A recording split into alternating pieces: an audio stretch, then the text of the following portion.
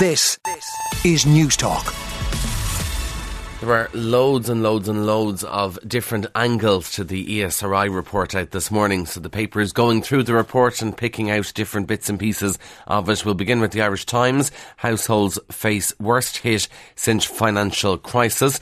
Irish households are facing the biggest drop in living standards since 2008 and the financial crisis, as earnings from work fail to keep pace with soaring inflation. The ESRI is forecasting a slowdown in house price growth on the back of rising interest rates. It says the Irish economy continued to perform strongly and would grow at a rate of 6.8% in GDP. This is all because of the big multinational sector in Ireland and strong exports there. So that's the Irish Times view on it. The Irish Independent says that the government must resist public sector pay demands as much as possible if it wants to keep a lid on inflation, according to the ESRI. The Institute also warning Finance Minister Paschal Donohoe he'll have to rein in expectations of tax cuts or lavish cost of living spending in the budget to avoid generating further upward price pressure. However, their warning comes as pay restoration means leading public servants will enjoy five-figure wage hikes. So it's a tricky one there when you've people in the public sector on 150 grand a year getting a pay increase, and then we hear the ESRI saying, well, actually we need to be trying to rein in public sector pay increases as much as possible. Anyway, lots about the ESRI in the papers. The ESRI will be on Breakfast Business with Joe Lynham here on News Talk directly after breakfast briefing, so stay tuned for that to hear their take on the Irish economy. Obviously, cost of living a big focus still in the papers. The Irish Daily Mail has a survey out this morning, and 4 out of 5 people believe that the government will fail to fix the cost of living in the budget this year. It comes as the Mail reveals Taoiseach Micheál Martin's mission to seek a special VAT derogation to reduce the price of fuel has been ruled out by the European Commission. Europe says no, it would seem. The headline on the front of the Mail: majority fear no solution to costs soaring. The people who are surveyed think that the ministers can do whatever they want in the budget to try and tackle the cost of living, but it's not going to have an impact. Irish Examiner front page: powerful unit sent to tackle Limerick Hospital. The Department of Health has had to ramp up intervention in the University Hospital Limerick overcrowding crisis after a damning report outlined chaos. So back in April, Health Minister Stephen Donnelly told Paul Reid of the HSE to send an expert advisory team to help out at University Hospital Limerick.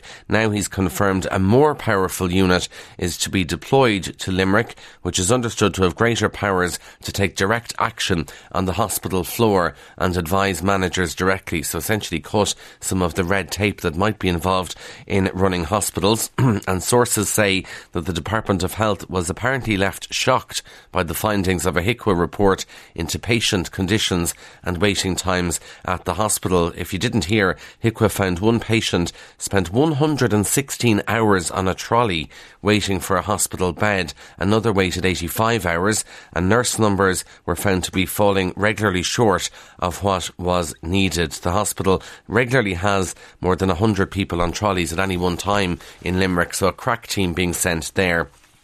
The Irish Sun, evocative front page headline: when is Mammy coming home? The family of a young mum killed by her violent partner say she could have been saved if his shocking past was known. Jenny Poole was stabbed 21 times by Gavin Murphy last year. Her family's told the Irish Sun her children struggle to cope and ask, when will Mammy come home? The Irish Daily Mirror: Anna Killer's bid for freedom. One of the teenagers convicted of murdering schoolgirl Anna Creashill began his bid for freedom yesterday. The Court of Appeal heard Boy B was subjected to manipulation and pressure from Gardaí, is the quote from court. And the Mirror also reminding us that the funeral service for Anna Creashill's father will take place in Dublin later today.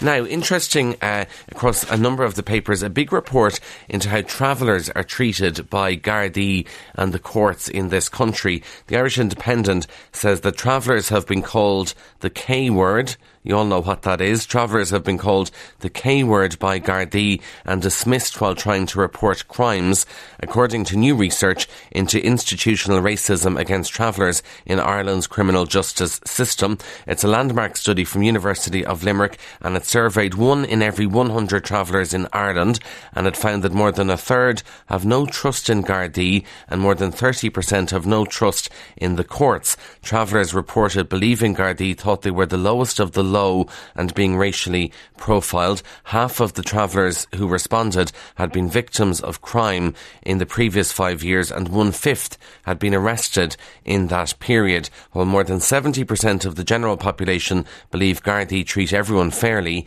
More than 80% of travellers who were surveyed disagreed, and almost 90% of travellers surveyed believed Gardaí were more strict when dealing with them compared to settled people. Irish Times tells us about, I don't know if you've had this experience of driving through the Phoenix Park recently. There's a speed limit change there, and there are a lot of people complaining about the reduced speed limit in the Phoenix Park. And this is a story by Ken Fox in the Irish Times of letters that Minister Jack Chambers got, and also letters that Taoiseach Leo Varadkar got from constituents. So in one letter that Jack Chambers got, a motorist said their car had cut out twice in the Phoenix Park because of the 30 km/h speed limit.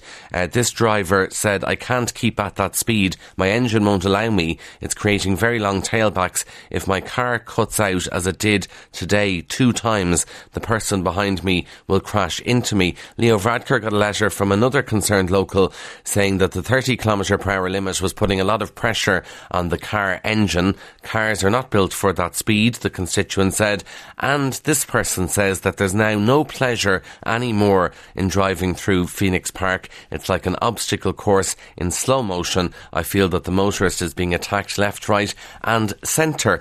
I don't regularly drive through the Phoenix Park, but I know for people who do, there are big changes there.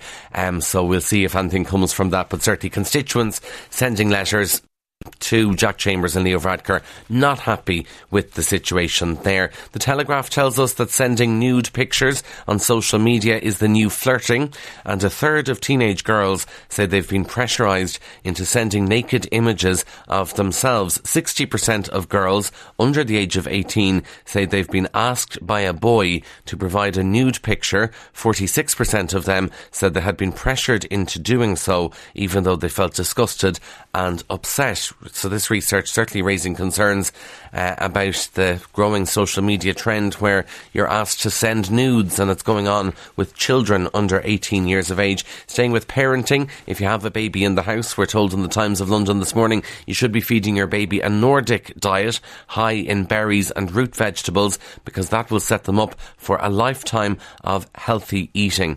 So look to the Scandinavian model once again, like we do for everything at the moment. See what they're up to and see can we copy them. 2 final celebrity stories for you. One comes from the Mail. Rupert Murdoch and Jerry Hall, shock horror, they're to divorce after 6 years together. Friends of the 91-year-old media tycoon and the 65-year-old model were surprised by the sudden split, we are told. It's a 4th marriage for Rupert Murdoch, who's worth an estimated $16 billion.